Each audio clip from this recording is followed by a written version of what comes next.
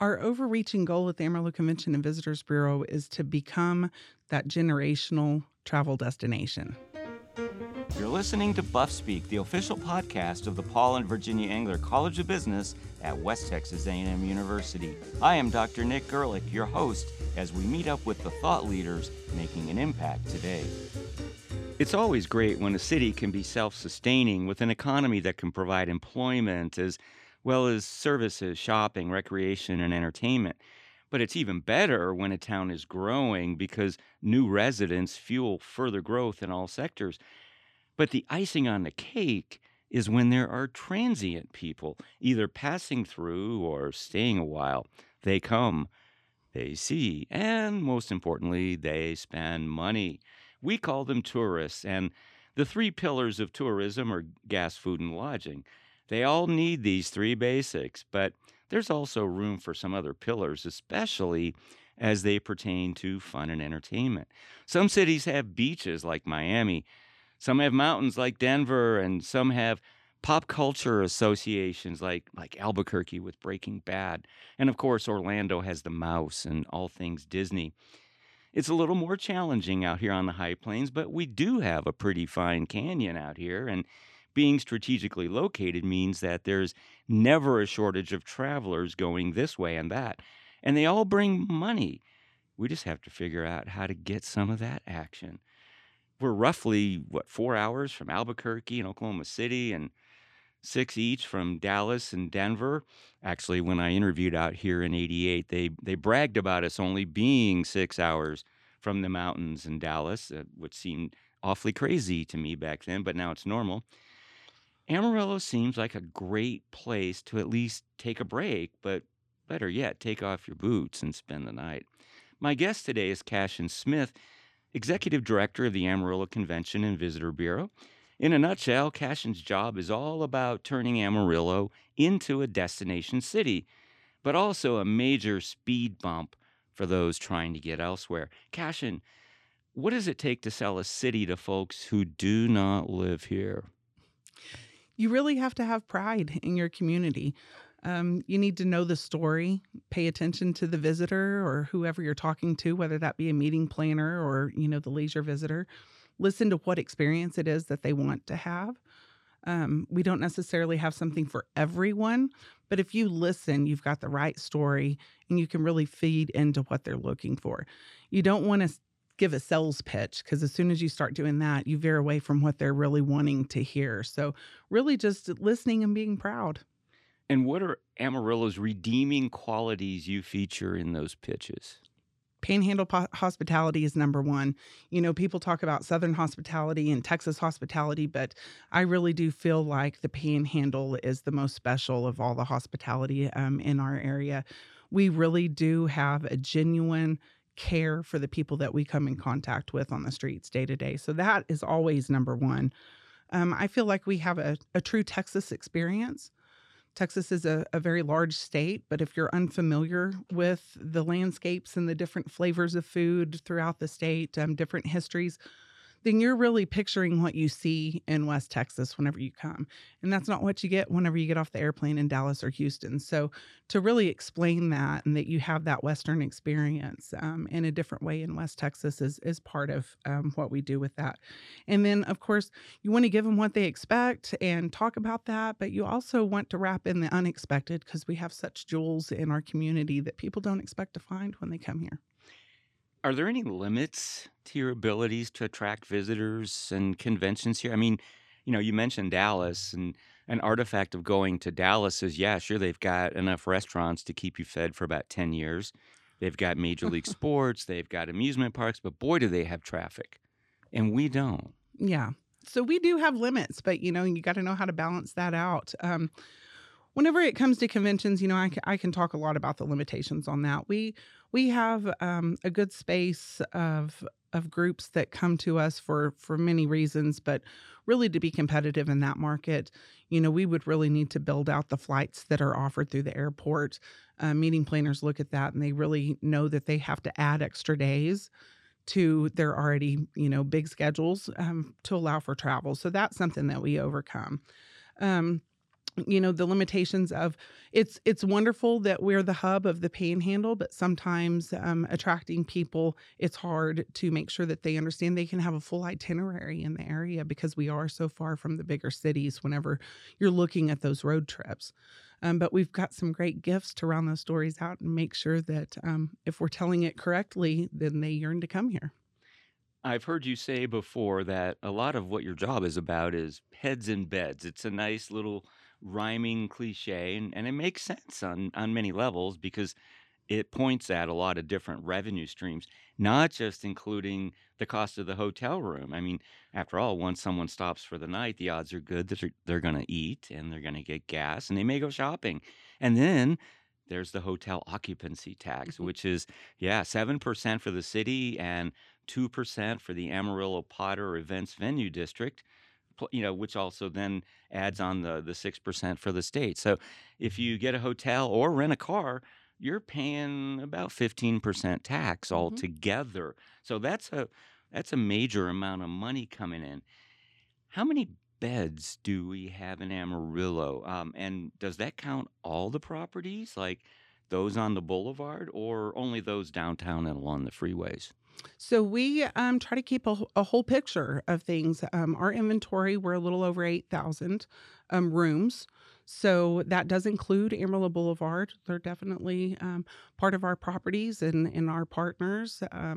Different experience there as well, but ties to Route 66, the history that Amarillo has to offer. So coming out of COVID, really took a different stance on that.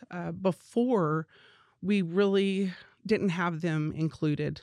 The boulevard properties weren't really included in a lot of what we did, but we've really tried to put our arms around that. There's the chicken or the egg, which comes first, and we think for revitalization, you really need to show the support first. So we've tried to really make sure that they're included in our promotions and our story, and those relationships have been building wonderfully in the last few years. And what's our average occupancy rate? I saw this number maybe 5 or 10 years ago, and I recall it being in the 60s, 60%. And I thought, well, that doesn't sound great until I read a little further and found out that's actually pretty good. Mhm. How does this compare to state and national averages? So we hold a really good occupancy rate, especially with the new builds that we constantly see coming into market. We stay around 68 to 70% on a year average. But to be honest, that really people don't expect us to be a tourism town. But we have true seasons. We really do have tourist seasons. We have a very robust spring break season during March. Our summer season just is out of the park. We'll come close to 90% occupancy in June and July, and sometimes over that for the months.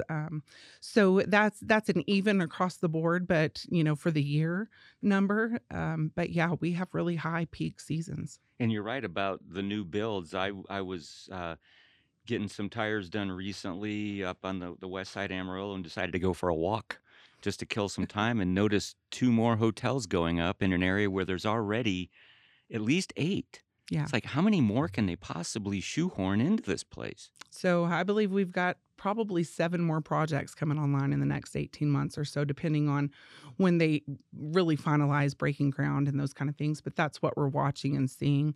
We just kind of overcame an 8% growth in inventory that had their first year open last summer.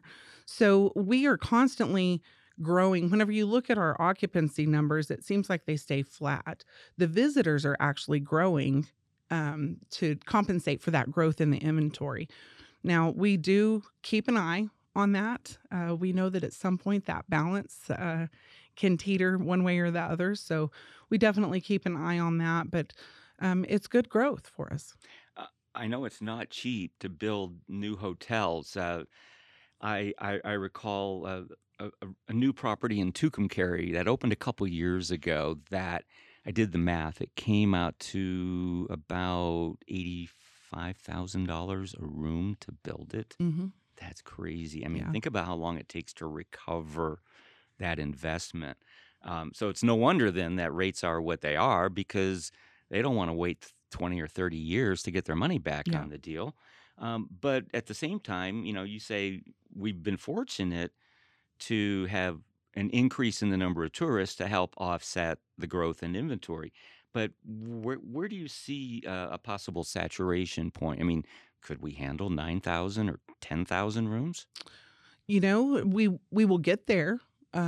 Growth with the city, economic growth, everything starts with a visit. So, even whenever we're bringing businesses in that are planning on coming in and putting roots down in Amarillo and in the area, those are visits as well. So, as all parts of our economy is bustling and moving, it's supporting that growth. Of course, every community hits a point where they have to really look at the saturation. Grapevine's a good example of this.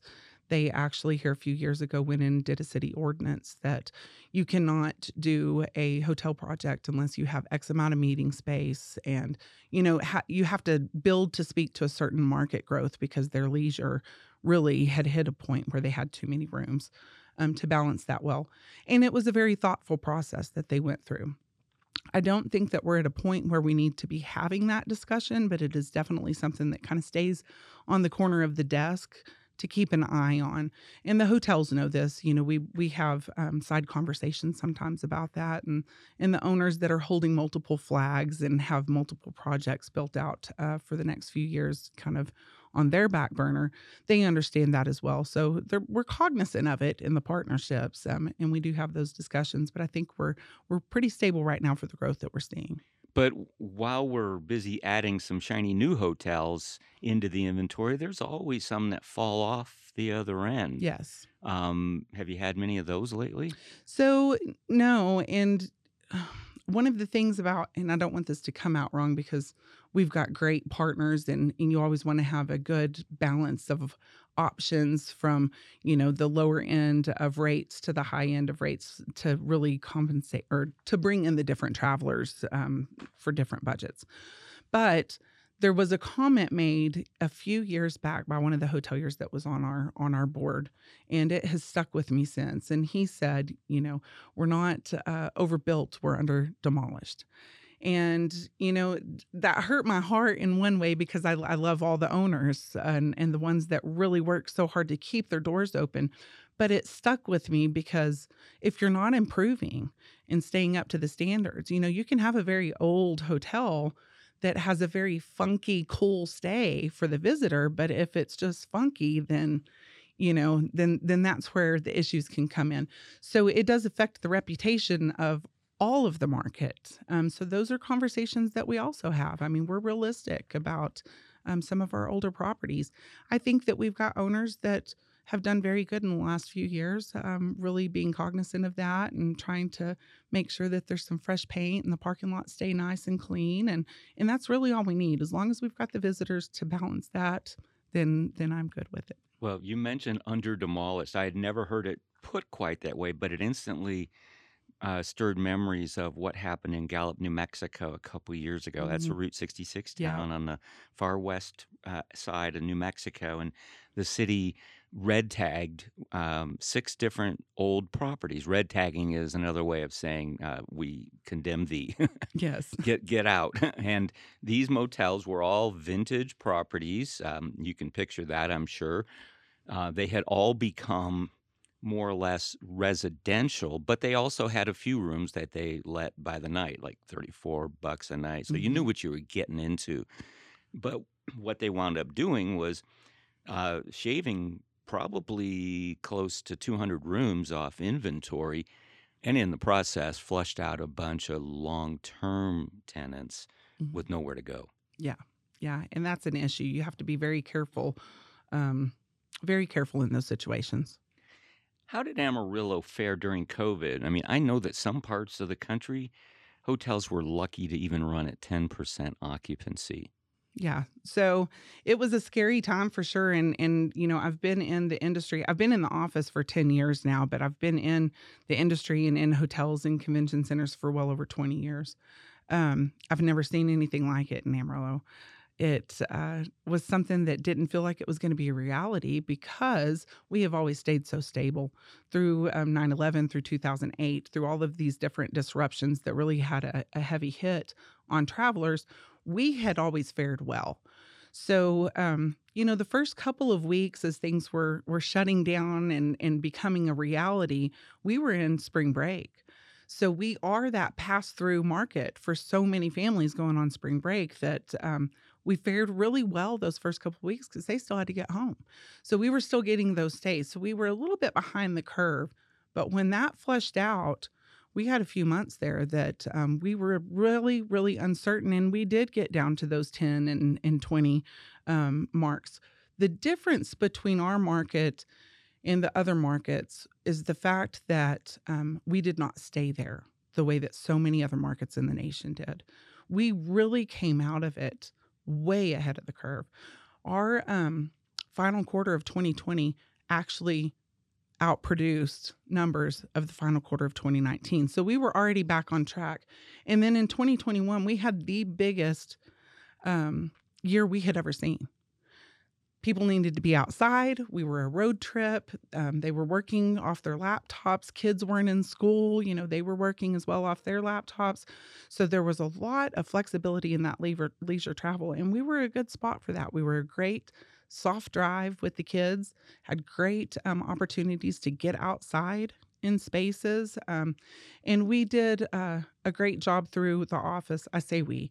Our marketing focus, which at the time, because we were so short-staffed, was Hope. So Hope did a great job of telling that story. And with spinning freezes and things like that, we brought the story in-house. And we found that organic story from those of us who live here and not using so many media companies and those kind of things, we felt like it really helped us. And we've tried to stay true to that. A lot of people didn't realize that you could travel safely during COVID if you were cautious and Mhm. if you picked the right hotel, like one that had keyless entry, for example. You never had to interact with a human. Yep. You just used your phone. And we had a lot of our hotels that their franchise offered those opportunities already, but they weren't necessarily utilizing them. And we've seen a lot of changes in how the operations work at our hotels. And I know that's with every market, but in ours, it's very obvious. Well, during the current inflationary period, hotel rates have just gone through the roof across the nation, and it depends on what your comfort level is for hotels and so forth, how much you want to spend, and if you've got points somewhere and all this kind of stuff. But um, basically, I have seen my hotel chain of choice jump at least 20 to Mhm. 30%. Has this had any effect on Amarillo occupancies and tourism? It has. We watched our rates go up, and I talked about rate integrity a lot whenever we were going through this. We've always been a market that, in my opinion, has been underpriced. Our hotels have always lagged behind in average daily rates. And so whenever we saw the jump in the rates and that confidence come behind it, and I say confidence, it was a necessity. You had to, we went through changing pay scales and all of the supplies being so much more, and really having the hotels really had to go in, and instead of buying the 10 sets of sheets they normally do in a month to kind of roll through inventory, if they could get their hands on it, they needed to buy in bulk because they may not be able to find it again for 6 months. So the cost was really hard on the owners, and that did show a reflection in the rate. But really, in my opinion, it got us to a level that we needed to be.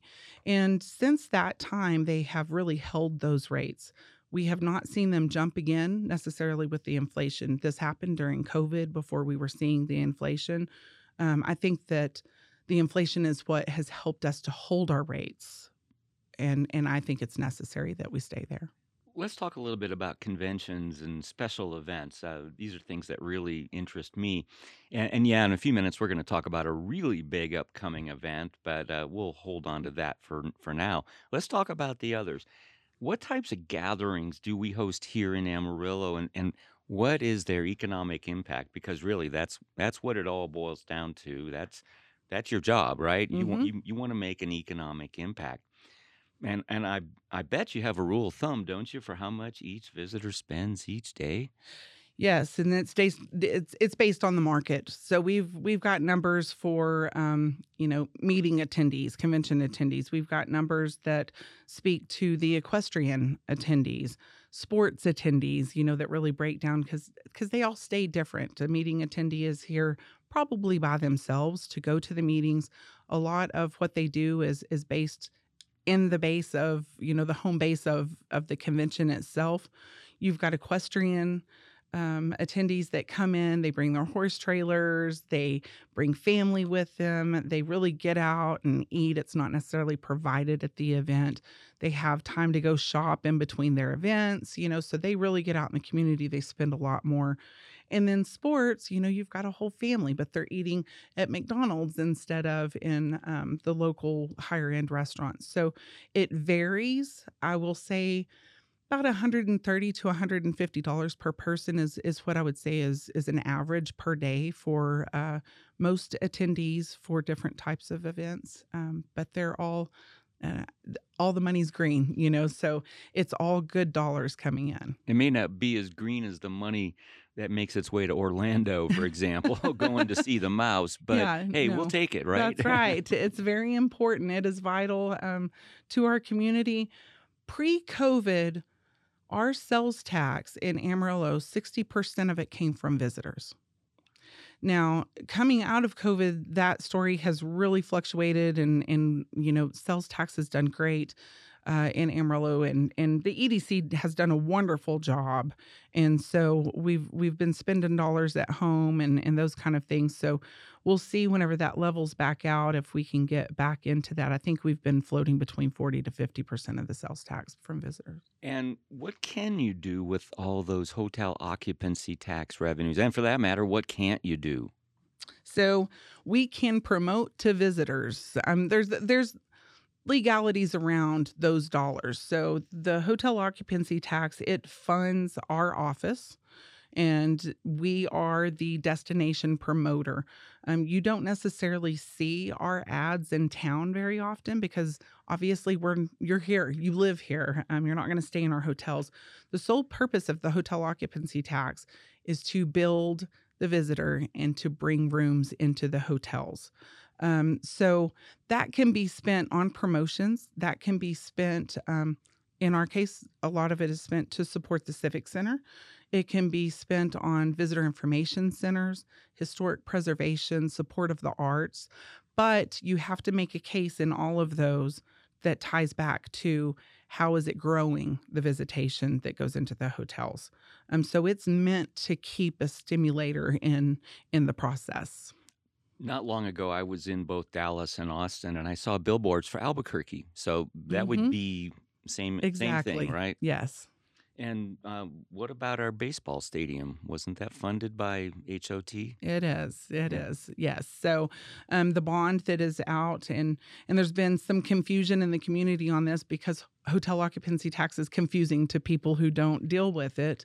But yeah, because it's a tax, you assume that it's coming from the taxes of the community, and really our visitors are paying for that.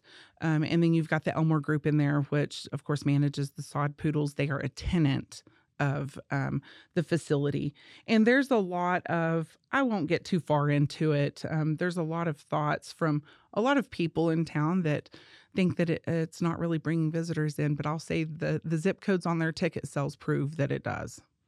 What kinds of marketing activities do you and your office participate in each year? I know you've told me before about some of these conferences and so forth that you go to. How do you sell us to possible conventions and events and individuals for that matter? I mean, I'm sure you do a lot more than just make sure the rack cards are filled up and down the freeway. Absolutely. So, outside of just the marketing that we do that really, feeds into people's hands and magazines and, all of that, we do a lot of trade shows, and it's very specific to the markets that we're going after. For example, right now we have 2 people that are at a sports convention, couple of thousand people that deal in different types of sports tournaments, and they are down there having one-on-one appointments with those sports leaders and looking at what's good fits for Amarillo with the facilities that we have. We do, of course, conventions that are based on meeting planners that host conventions. So that might be for associations. We really work very hard in the last few years on what do we have locally? Who lives here in Amarillo and what are they involved in? So we're utilizing our local residents to leverage the conversation. So if we've got a great relationship with somebody who is involved with an organization and we can show that we've got support from their membership, it helps us go after those bids. And it shows that they need to come into our area because they've got people here that want to bring it home. So there's so many different ways that we do uh, attract different types of groups.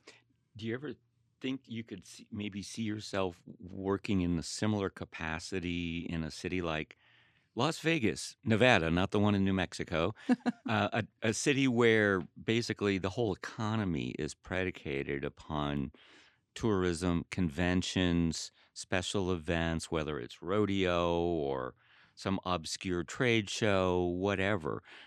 We saw what happened to them during COVID. It Mhm. was a ghost town. You could have Yes. laid down in the middle of the boulevard and been able to take a nap. Yes. I mean, what would it be like working in a city like that? Oh, for me, that's hard to answer.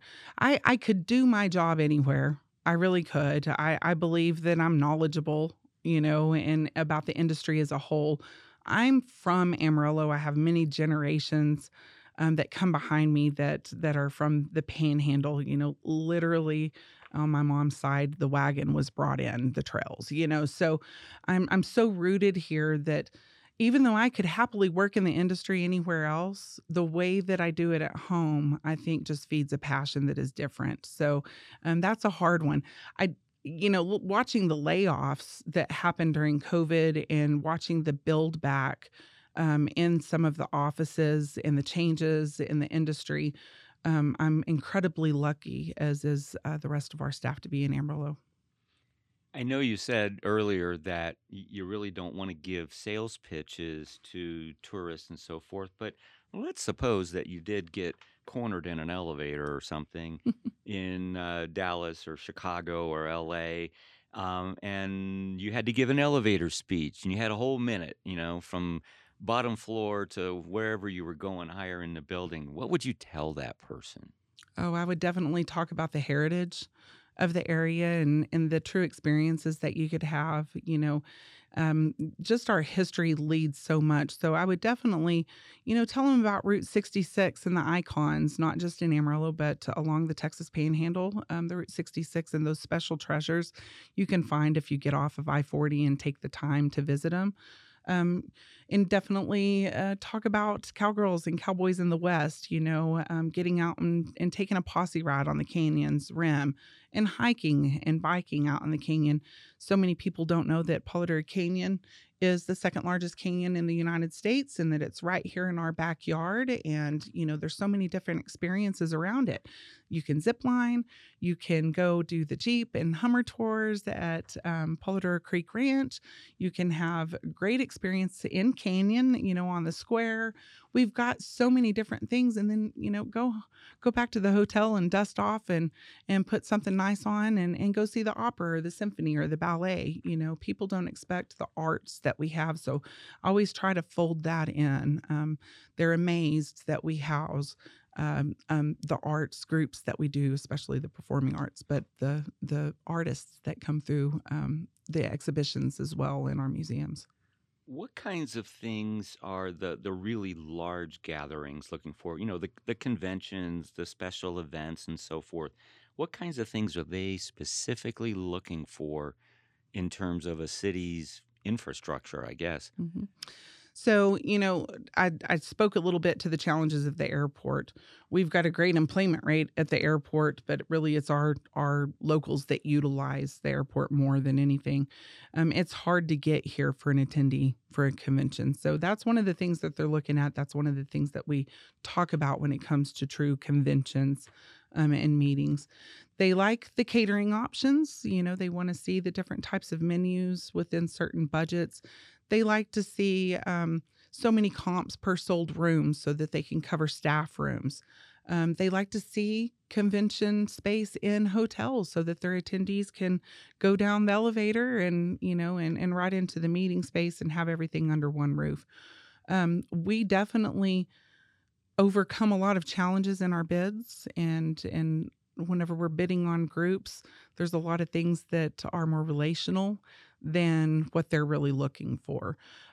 So we do win conventions, but I would say that after the bond failure in 2020, it did change how we look at truly putting dollars behind pushing for that. And we respect what the voters want, and we'll happily sell what we have, and we do support the Civic Center and very actively and aggressively bid for the business that we can get in. But we have a lot of challenges here, and that is a big reason why coming out of COVID we took a very leisure mindset.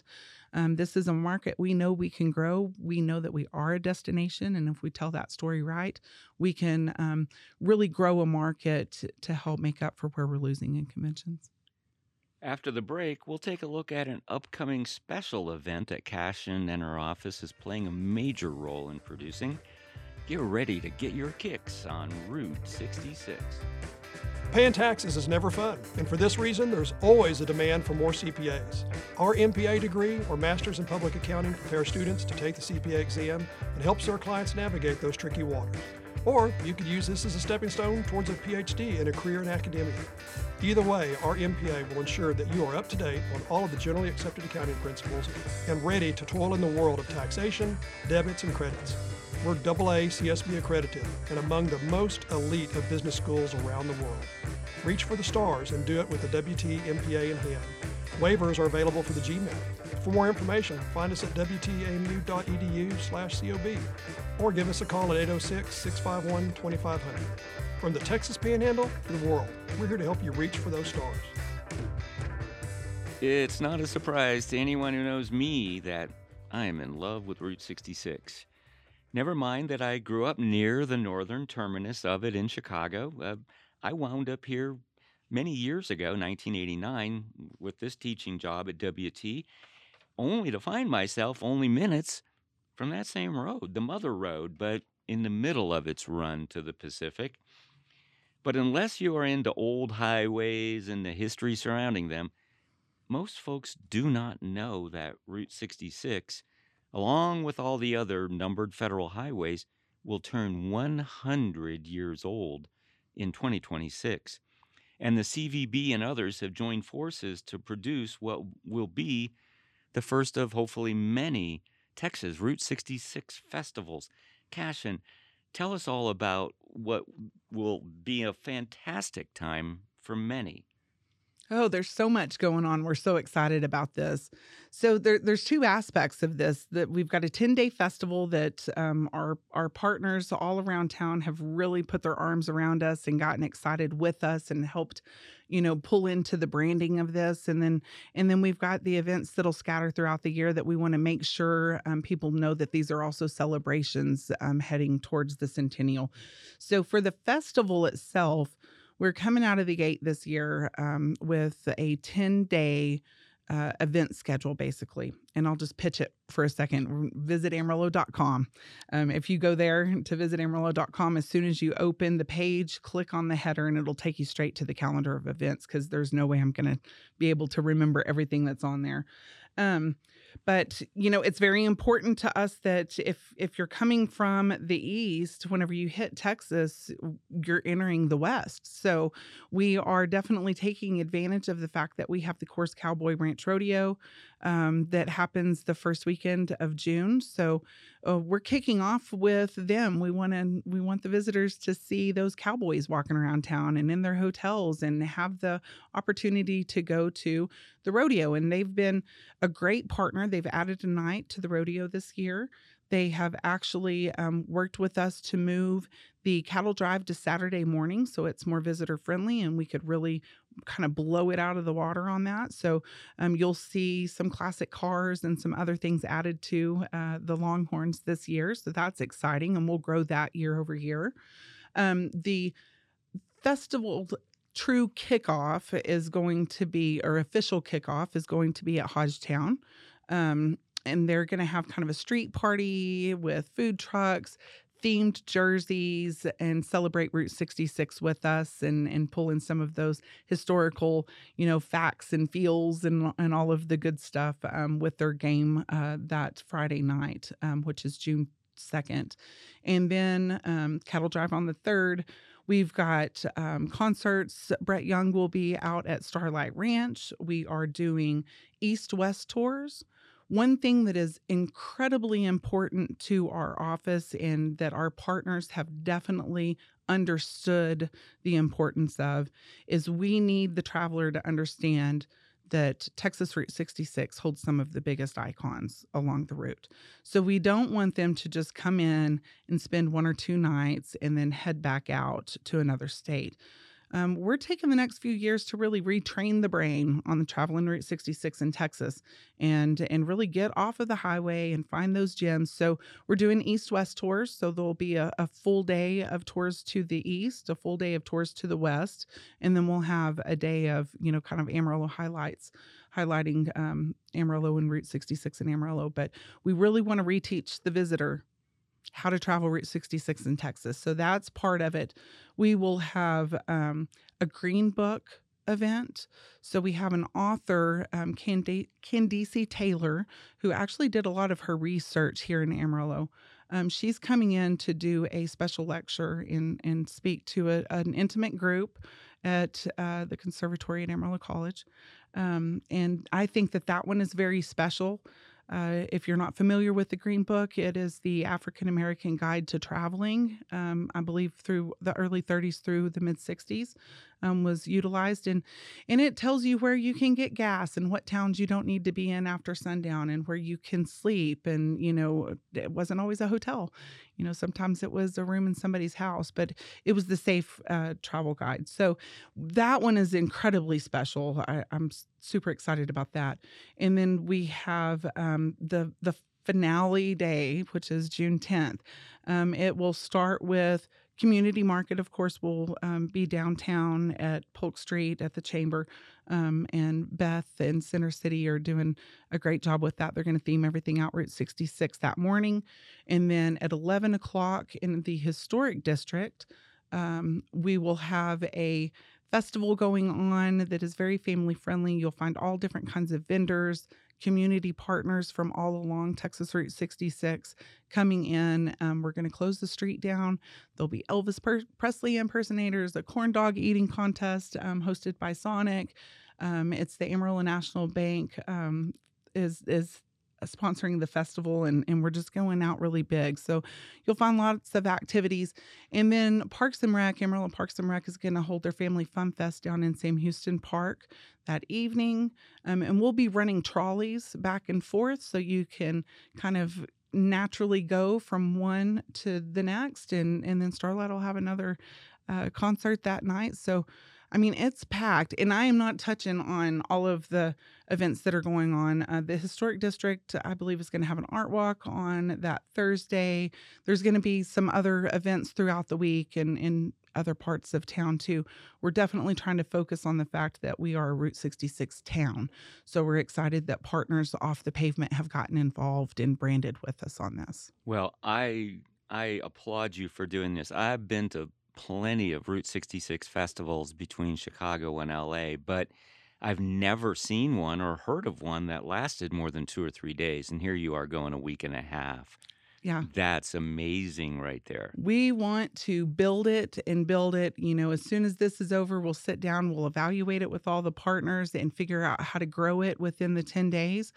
When we get to 2026, we want that branding. When you see a Route 66 festival sign, we want you to think of Texas first, no matter where it is. So, why did you decide to do this?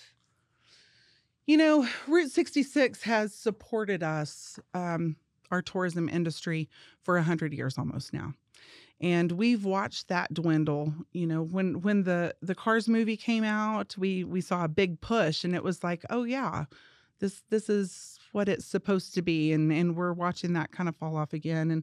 And with COVID and the international travel falling back. One thing that we've realized is that it was an easy itinerary, and we're watching people in other Route 66 towns, especially, travel Route 66 because it's, again, an easy itinerary. Jump in the car and you've got a fun-filled weekend or whatever. And we've been watching this, and we've been talking about this since 2016.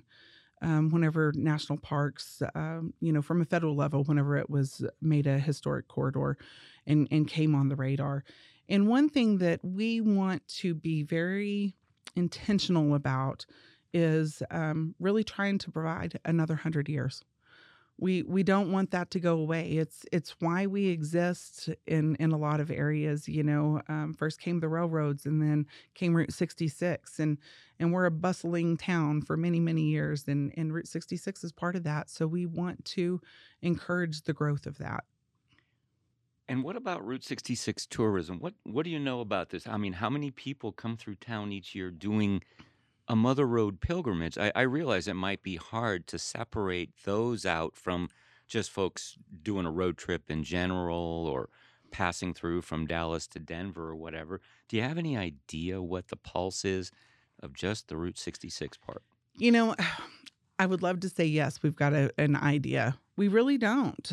We've got so much pass through that comes through, and then with the Route 66 traveler, a lot of times hitting, Cadillac Ranch and Big Texan and then heading on, it's hard to tell based on just who has gone down into the historic district, because there are so many people traveling Route 66 that didn't make it down there, and there's so many people traveling I-40 that stop at Cadillac Ranch and Big Texan.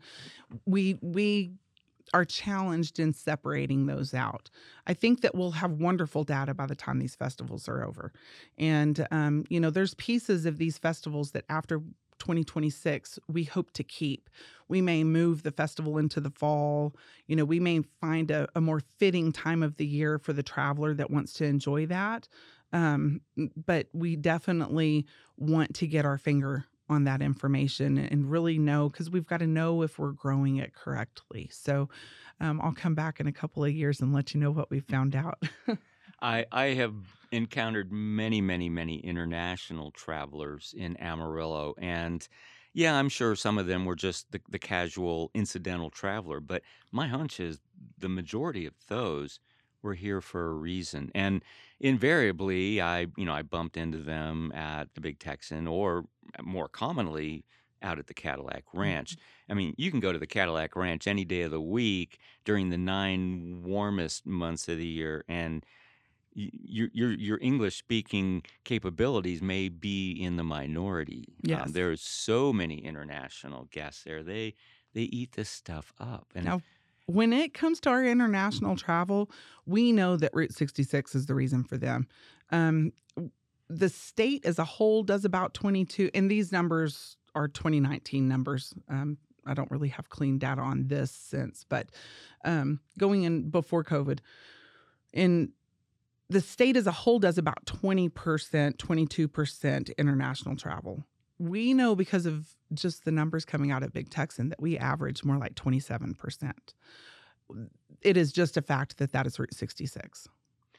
I've traveled up and down 66 more times than I can count, and I've seen some of the towns along those 2,400 miles really embrace their 66 heritage, and maybe others, not so much. And I've actually long felt that Amarillo was missing out on a gold mine of tourism revenues by not making 66 a centerpiece.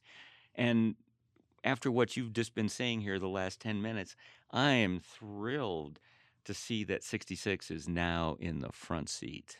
Yes, I am too. And I can't help.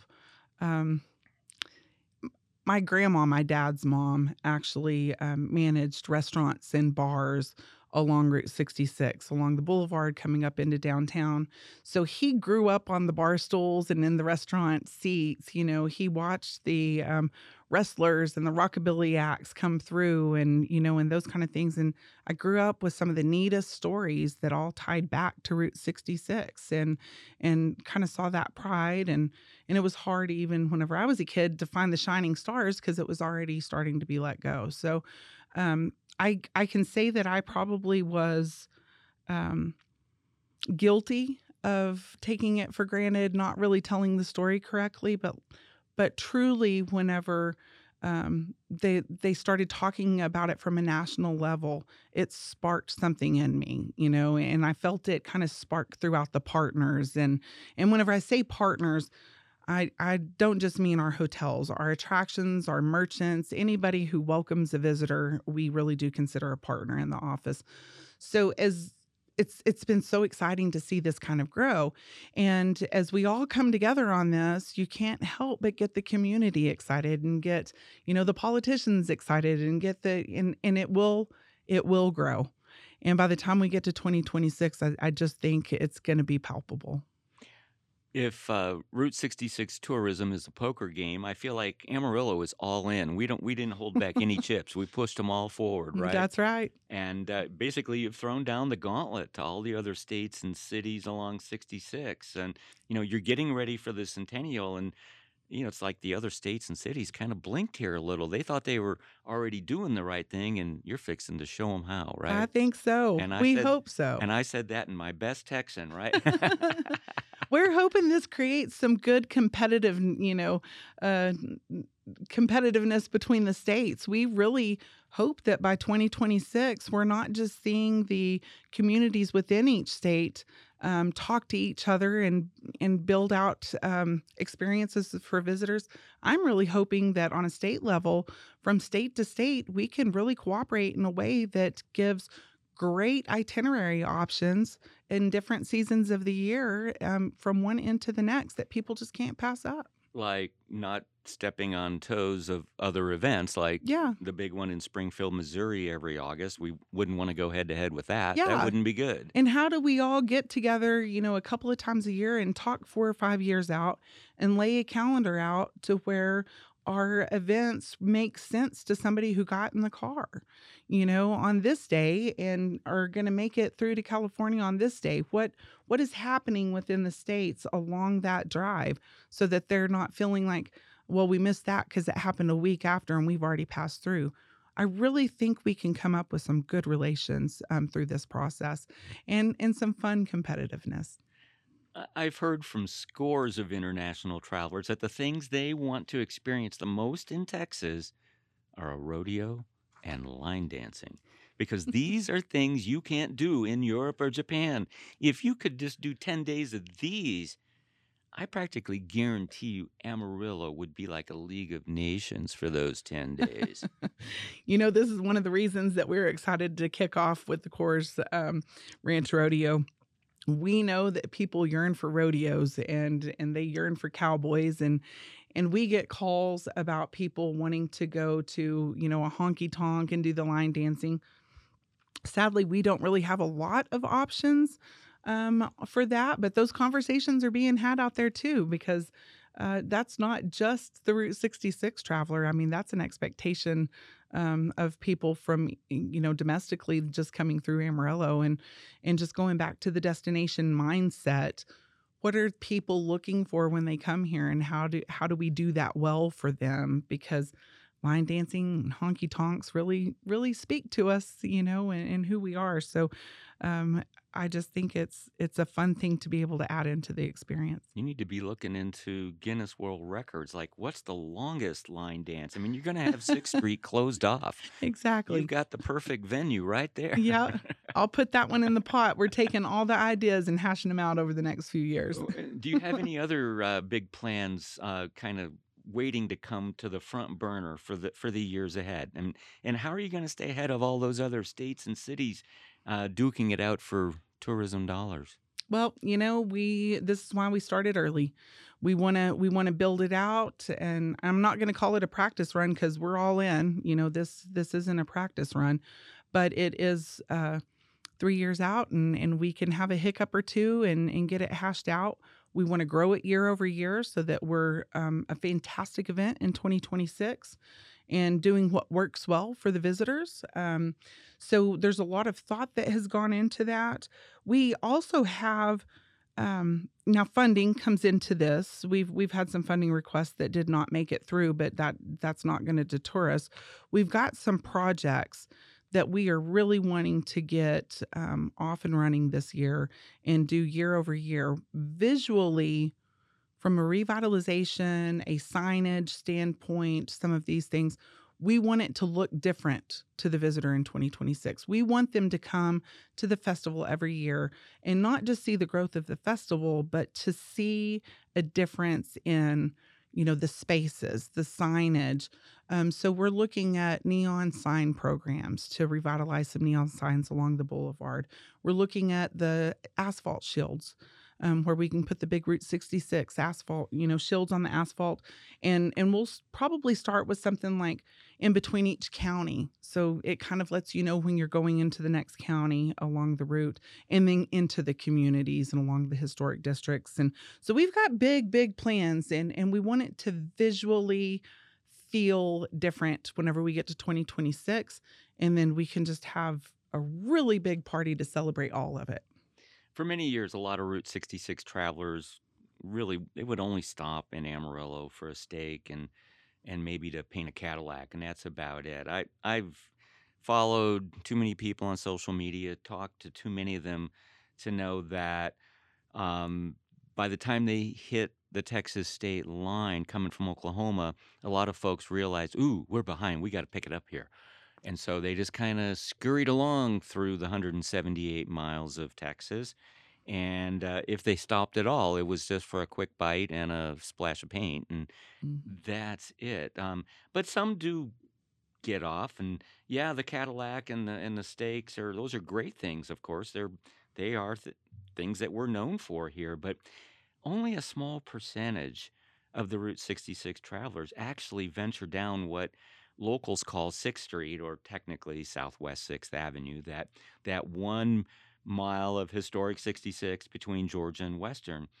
But and I know you recall the time that you and I and Eric Miller drove every inch of 66 across Potter County. It took all day because we were doing inventories of, well, where the road was and where some previous green signs had been placed and sometimes misplaced by the city. More than 40 miles of it. There's a lot of 66 to see, including the Boulevard, Fillmore, Pierce. Southbound actually became the southbound Mhm. 66 in the 1960s. What are you doing during the festival to try to get people to check out those other miles, not just the 1 mile?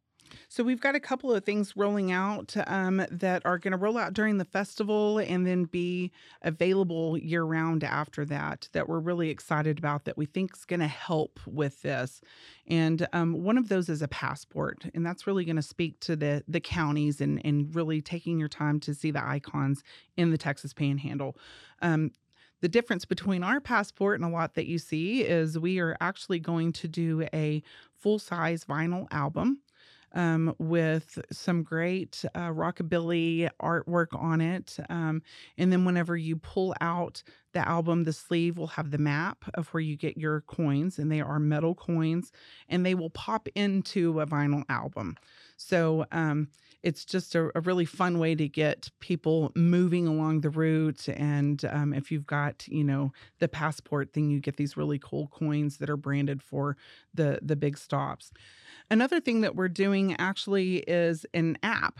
So we've got an app that will give you different choices of itineraries, really show you a map of how to travel through the different experiences that you could have. It'll have the calendar on there so you can see all year's events and the different places that they're at. Highlight some of the restaurants along the route, those kind of things. So it will really help, we think. So they can be self-driven. They'll have some recorded tour guide, historical facts in there, those kind of things. So we're hoping that this is a good start, and then we'll find other tools as we move along as well. I'll tell you another thing that we're finding in the last couple of years is food. The more we talk about food, the better we can tell the story of Route 66 and get them down into the historic district and get visitors and locals down onto the boulevard. And, I could talk about that for all day, but we have so many options in Amarillo. We've got some great refugee communities that just bring out so many different flavors. And a lot of those restaurants are along the boulevard. And, it's an experience that I think everybody should have. And you could really make a whole year of once a week trying a new restaurant with a new flavor and trying a new ethnicity, and really enjoy that. So we've been encouraging that as well, and we're finding that fits very well with the Route 66 story. Yeah, I think I'm really in favor of that. Not everybody wants the same Route 66 experience, Mhm. and that means people are going to differ in the kinds of lodging they want. Some will want a vintage, classic roadside Yeah. motel, but others may want a historic hotel. And the same thing goes for food. There are a lot of people who do 66 who basically could do the whole trip on diner food, Mhm. just burgers and shakes and fries Yeah. and, put on 20 pounds in a heartbeat or 3 weeks, whatever. But then others like, maybe a little more progressive fare and all the ethnic fare. And Amarillo is a gold mine, as you said, It really when it is. comes to our ethnic cuisine. I love eating up on the boulevard, and those are overlooked places. They really are.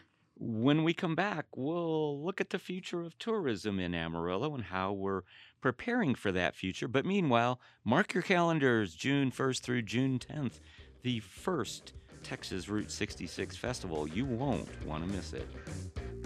There's a reason why our programs are rated so highly by independent reviewers.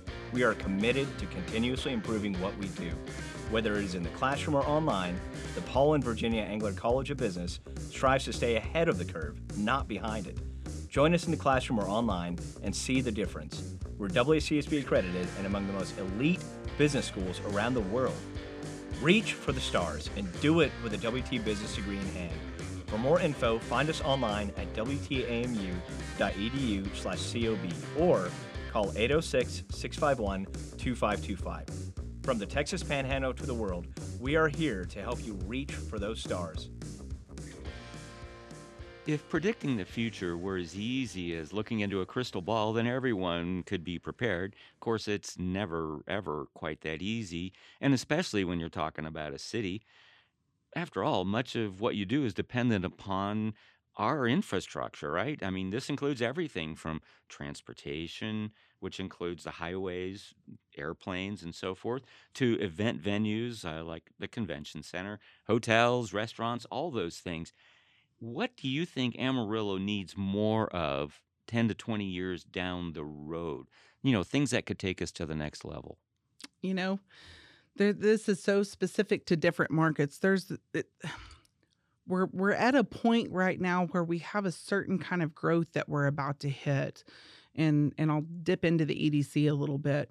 There's so many contracts coming down the line and so much development as far as employment goes. We really need staff. It comes down to, um, without just harping on it and staying on the topic, I'll just touch on it a little bit. But whenever Amarillo, we keep a very low unemployment rate. And a lot of times we're the lowest in the state. So whenever we've got new development coming in, and we've got these skills and all of that happening, people look to the hospitality industry when they're lacking in employees. And whenever you've got that great front desk person with a great smile that shows up to work on time, that's willing to learn, knows how to dress, has great etiquette for the workplace, they're willing to train those people. And so they pull them out of the hospitality. And we've seen this since COVID. And with all of the development and business that we've got, I am concerned for the staffing in our hospitality industry, because they really do. And it's great opportunities for the employees coming out of the hospitality industry. I won't say anything about that in a bad way, but I am concerned about that. I think that we need to be very intentional on how we are bringing people into the hospitality industry and how we're supporting the other businesses coming into town to make sure that we've got great staffing all the way around. I do think our population is getting ready to grow. We need to be mindful of how that happens. Something I worry about in my position at work, but also just being a member of the community and coming from here, is we need fast growth, And I expect that fast growth is getting ready to happen based on everything that we're seeing, but we have to keep who we are. It's very important to me, and I believe to the visitors that we're bringing in, that we stay true to ourselves, that we keep our panhandle hospitality, that we keep that kindness that you find here, that people understand as they move in that they're being folded into our culture, into the way that we look at our land, the way that we respect each other. Those kind of things are very important to me. And I think that it supports so many different aspects of how we grow and what's coming in. Facility wise, I could talk about that forever. We definitely, Tri-State Fairgrounds, I would love to see some growth on the facilities there and some upgrades. We've got great equestrian events that come in. They do a great job hosting it, but we could really grow those events. And those are the kind of events that we are home to. With conventions, we bid on those. They come in, they leave for 5 years. We bid again and bring them back. When we're talking equestrian and even sports tournaments, these are the kind of things that it's a family reunion for the attendees. They don't want to move around every year. They want to know their facility. They want to know what hotel they're staying in. They want to see the same people every year, and we are home to them. So it's very important that we take care of them, and grow with them and give them opportunity to grow. So we need to grow some of our facilities around town, Civic Center, fairgrounds, all of those give us great opportunity. Well, no one could have predicted COVID and all the hardships it brought to everyone, including right here in Amarillo. It's just as hard to be able to predict things like airfares, the price of gas, inflation, everything else. What do you think the future will hold for those traveling to and through Amarillo? I do believe that we'll level out the through Amarillo. We don't ever want to take that for granted. That is our bread and butter. We don't ever want to see that shrink at all. But it is a stable environment. People will always travel on these highways that come through Amarillo. So how to grow that is not necessarily up to us. It's where the other businesses are, where the other leisure activities are. We want to be mindful of how do we add the destination experienced traveler to that pass-through travel. So that's where some of the uncertainties come into, and we're finding our footing on how to tell that story correctly and how to get the right audiences. And there's nothing wrong with the transient tourist. I mean, Not at all. they need fuel, they need lots of things. They And feed our economy for sure. yeah, I mean, I've heard it said many times that Amarillo is just, the world's largest truck stop. Well, okay, that's okay because they make money. And once the Buc-ee's is done, there will actually be 9 truck stops along roughly a 3-mile stretch of I-40.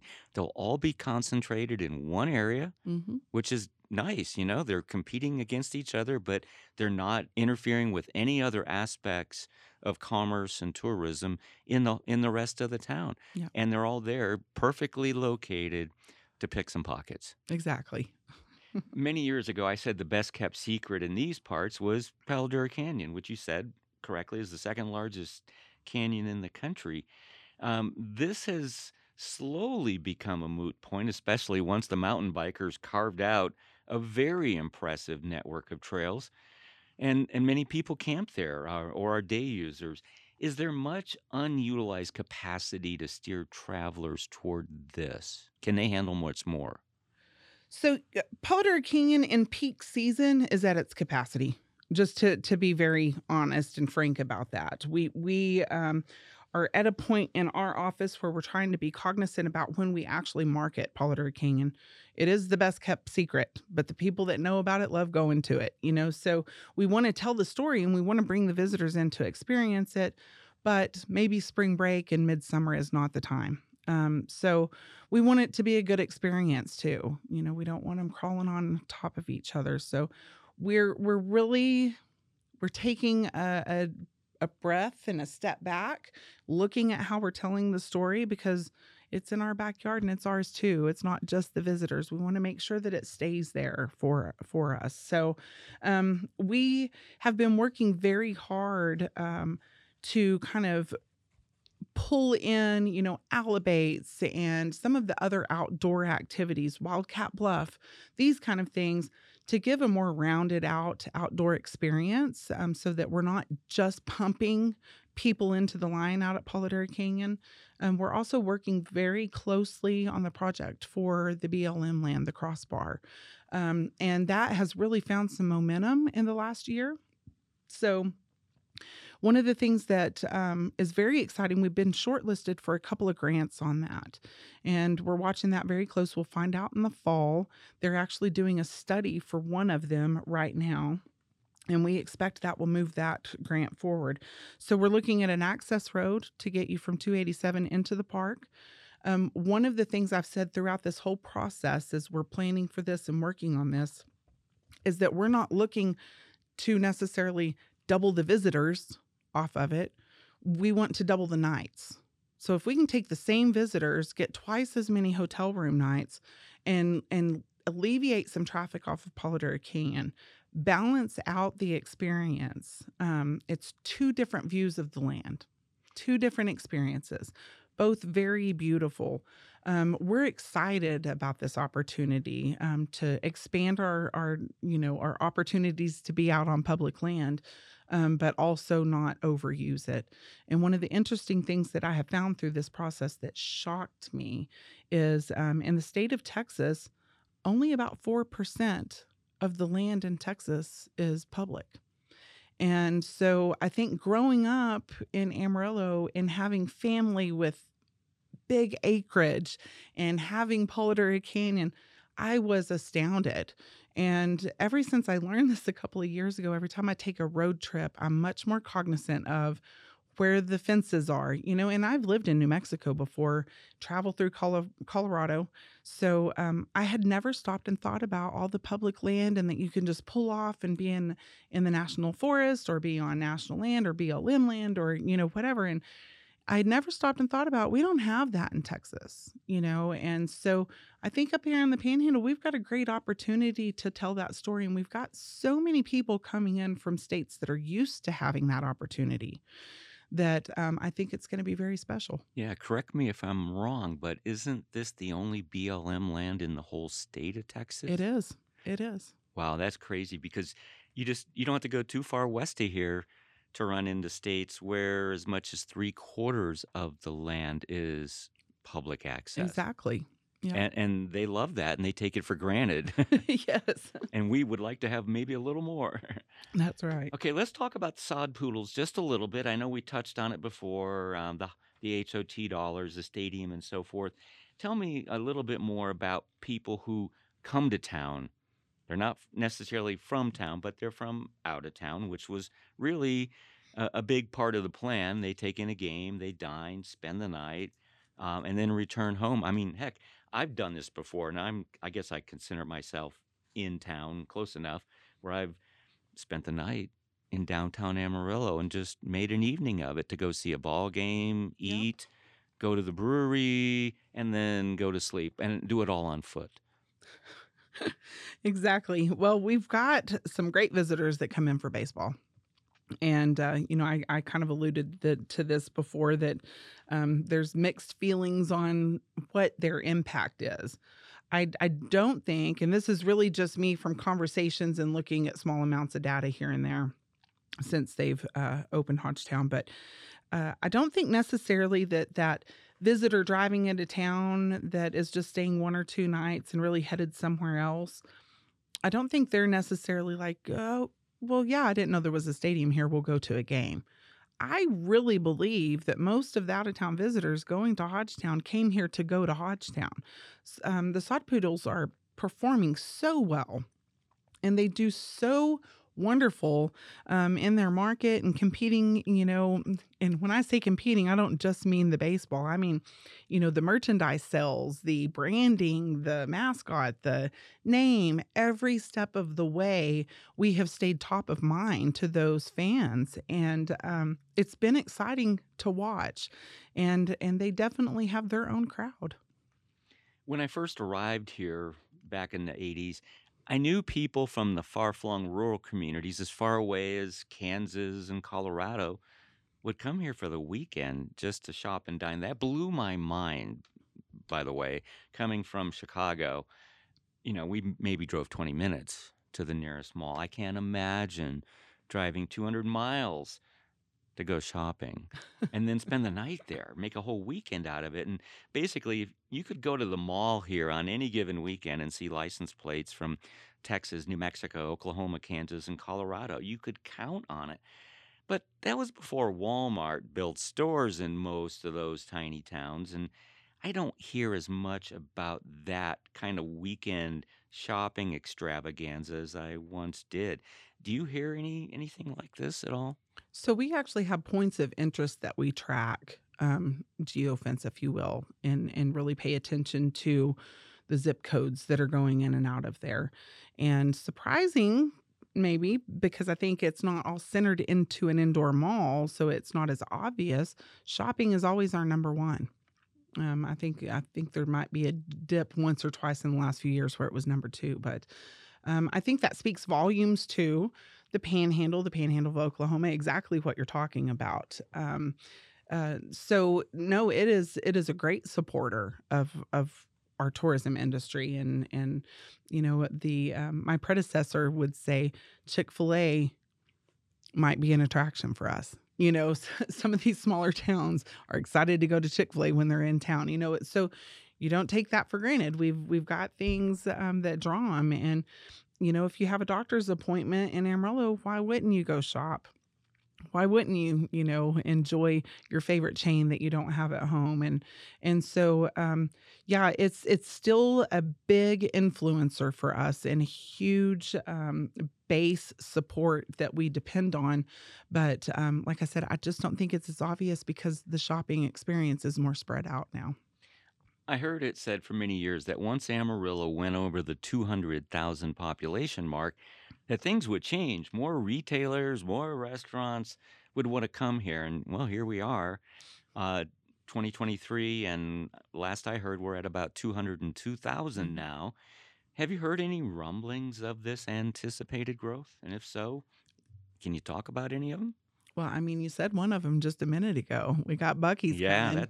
that's a big one. For a tourism gal, that is exciting. Yeah. No, we're excited to see what that will actually bring with it, because we know, looking at other Buc-ee's, whenever they go into place and get open, the development around them just naturally happens.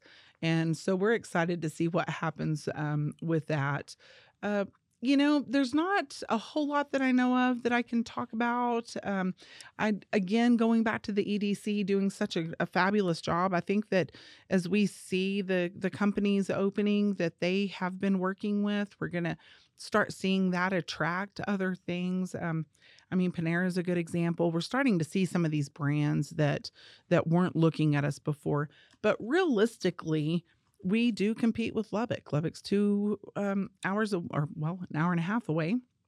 And they are a little bit bigger than us. We see, or what I have seen and experienced in the last couple of years on the projects that I've watched, is they really kind of look at both of our markets to make the decisions. So we'll see what happens. I expect it'll start, though. And when we have this big festival this summer, you're going to be out there meeting the people, shaking hands and all that? Absolutely. And collecting data, right? Yes, as much data as we possibly can.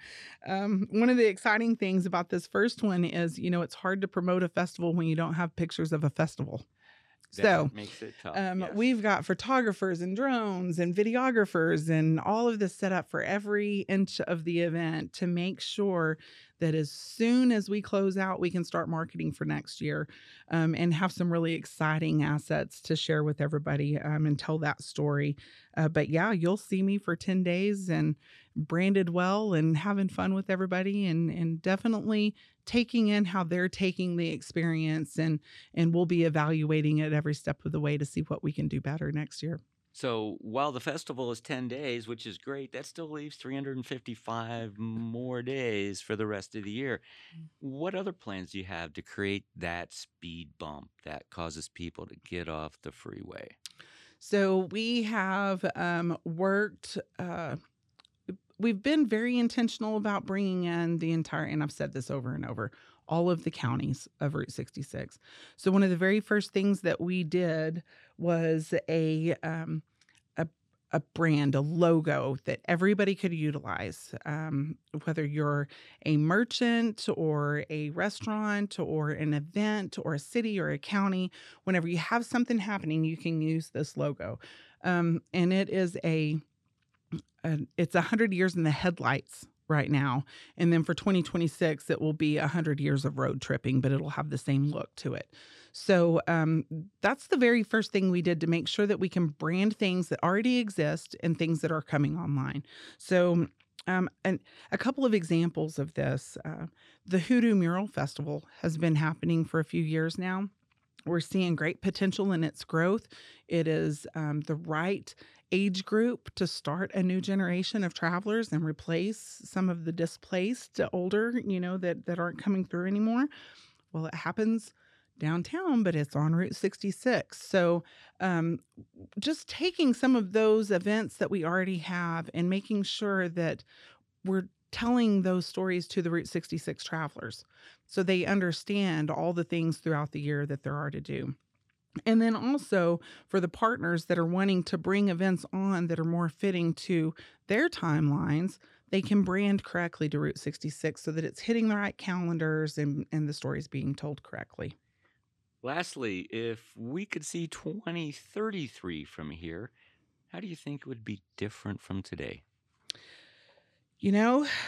I hope it's different in a few ways. We've got some long-term plans. We're actually getting ready to look into doing a master tourism plan, working with other stakeholders to really put some thought into this and make sure that we stay on a steady path towards a very specific goal.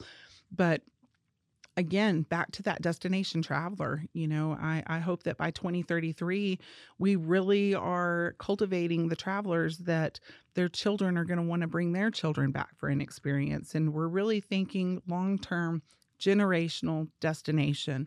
I hope that we will see, and I expect that we will see some improvements in our sports facilities. I know that we will have Kids Inc. So our sporting market is going to look a lot different. Youth sports and things like that is going to look a lot different than it does today, and that will be very successful. We're the perfect regional hub for so many sports. So, we're bringing events back home from AQHA and those kind of things, and I think that we'll speak a little better to our heritage than we are currently with equestrian events and those kind of things. Our guest today has been Kashion Smith, Executive Director of the Amarillo Convention and Visitor Bureau. Kashion, give us your best shot. Come out and celebrate Route 66 with us. Go to visitamarillo.com, find all the fun things to do, and have some fun with us out on the route. You've been listening to Buff Speak from the Paul and Virginia Engler College of Business at West Texas A&M University. Our executive producer is Justin Lovell, and Allison Hunter is our associate producer. Our co-editors are Maverick Evans and Paul Torres. Lindsay Bjork is our Director of Marketing and Outreach Initiatives, which includes overseeing Buff Speak. Dr. Jeffrey Babb is Director of Accreditation and is our technical consultant. Finally, Dr. Amjad Abdalat is Dean of the college. You can find us online at wtamu.edu/COB for more information about our programs. Be sure to check out our many academic offerings. Come for the quality, stay for the small classes, affordable tuition, and friendly, approachable professors. And look online at our faculty blog, profspeak.com, for more insights. You can listen to Buff Speak on your favorite podcast portal, as well as on our website, buffspeak.biz. And if you like what you've been hearing, don't be afraid to share us with your friends, colleagues, and family. Word of mouth has always been the best form of advertising. Until next time, love one another. For the Paul and Virginia Engler College of Business at West Texas A&M University, I am Dr. Nick Gerlich. And as always, go Buffs.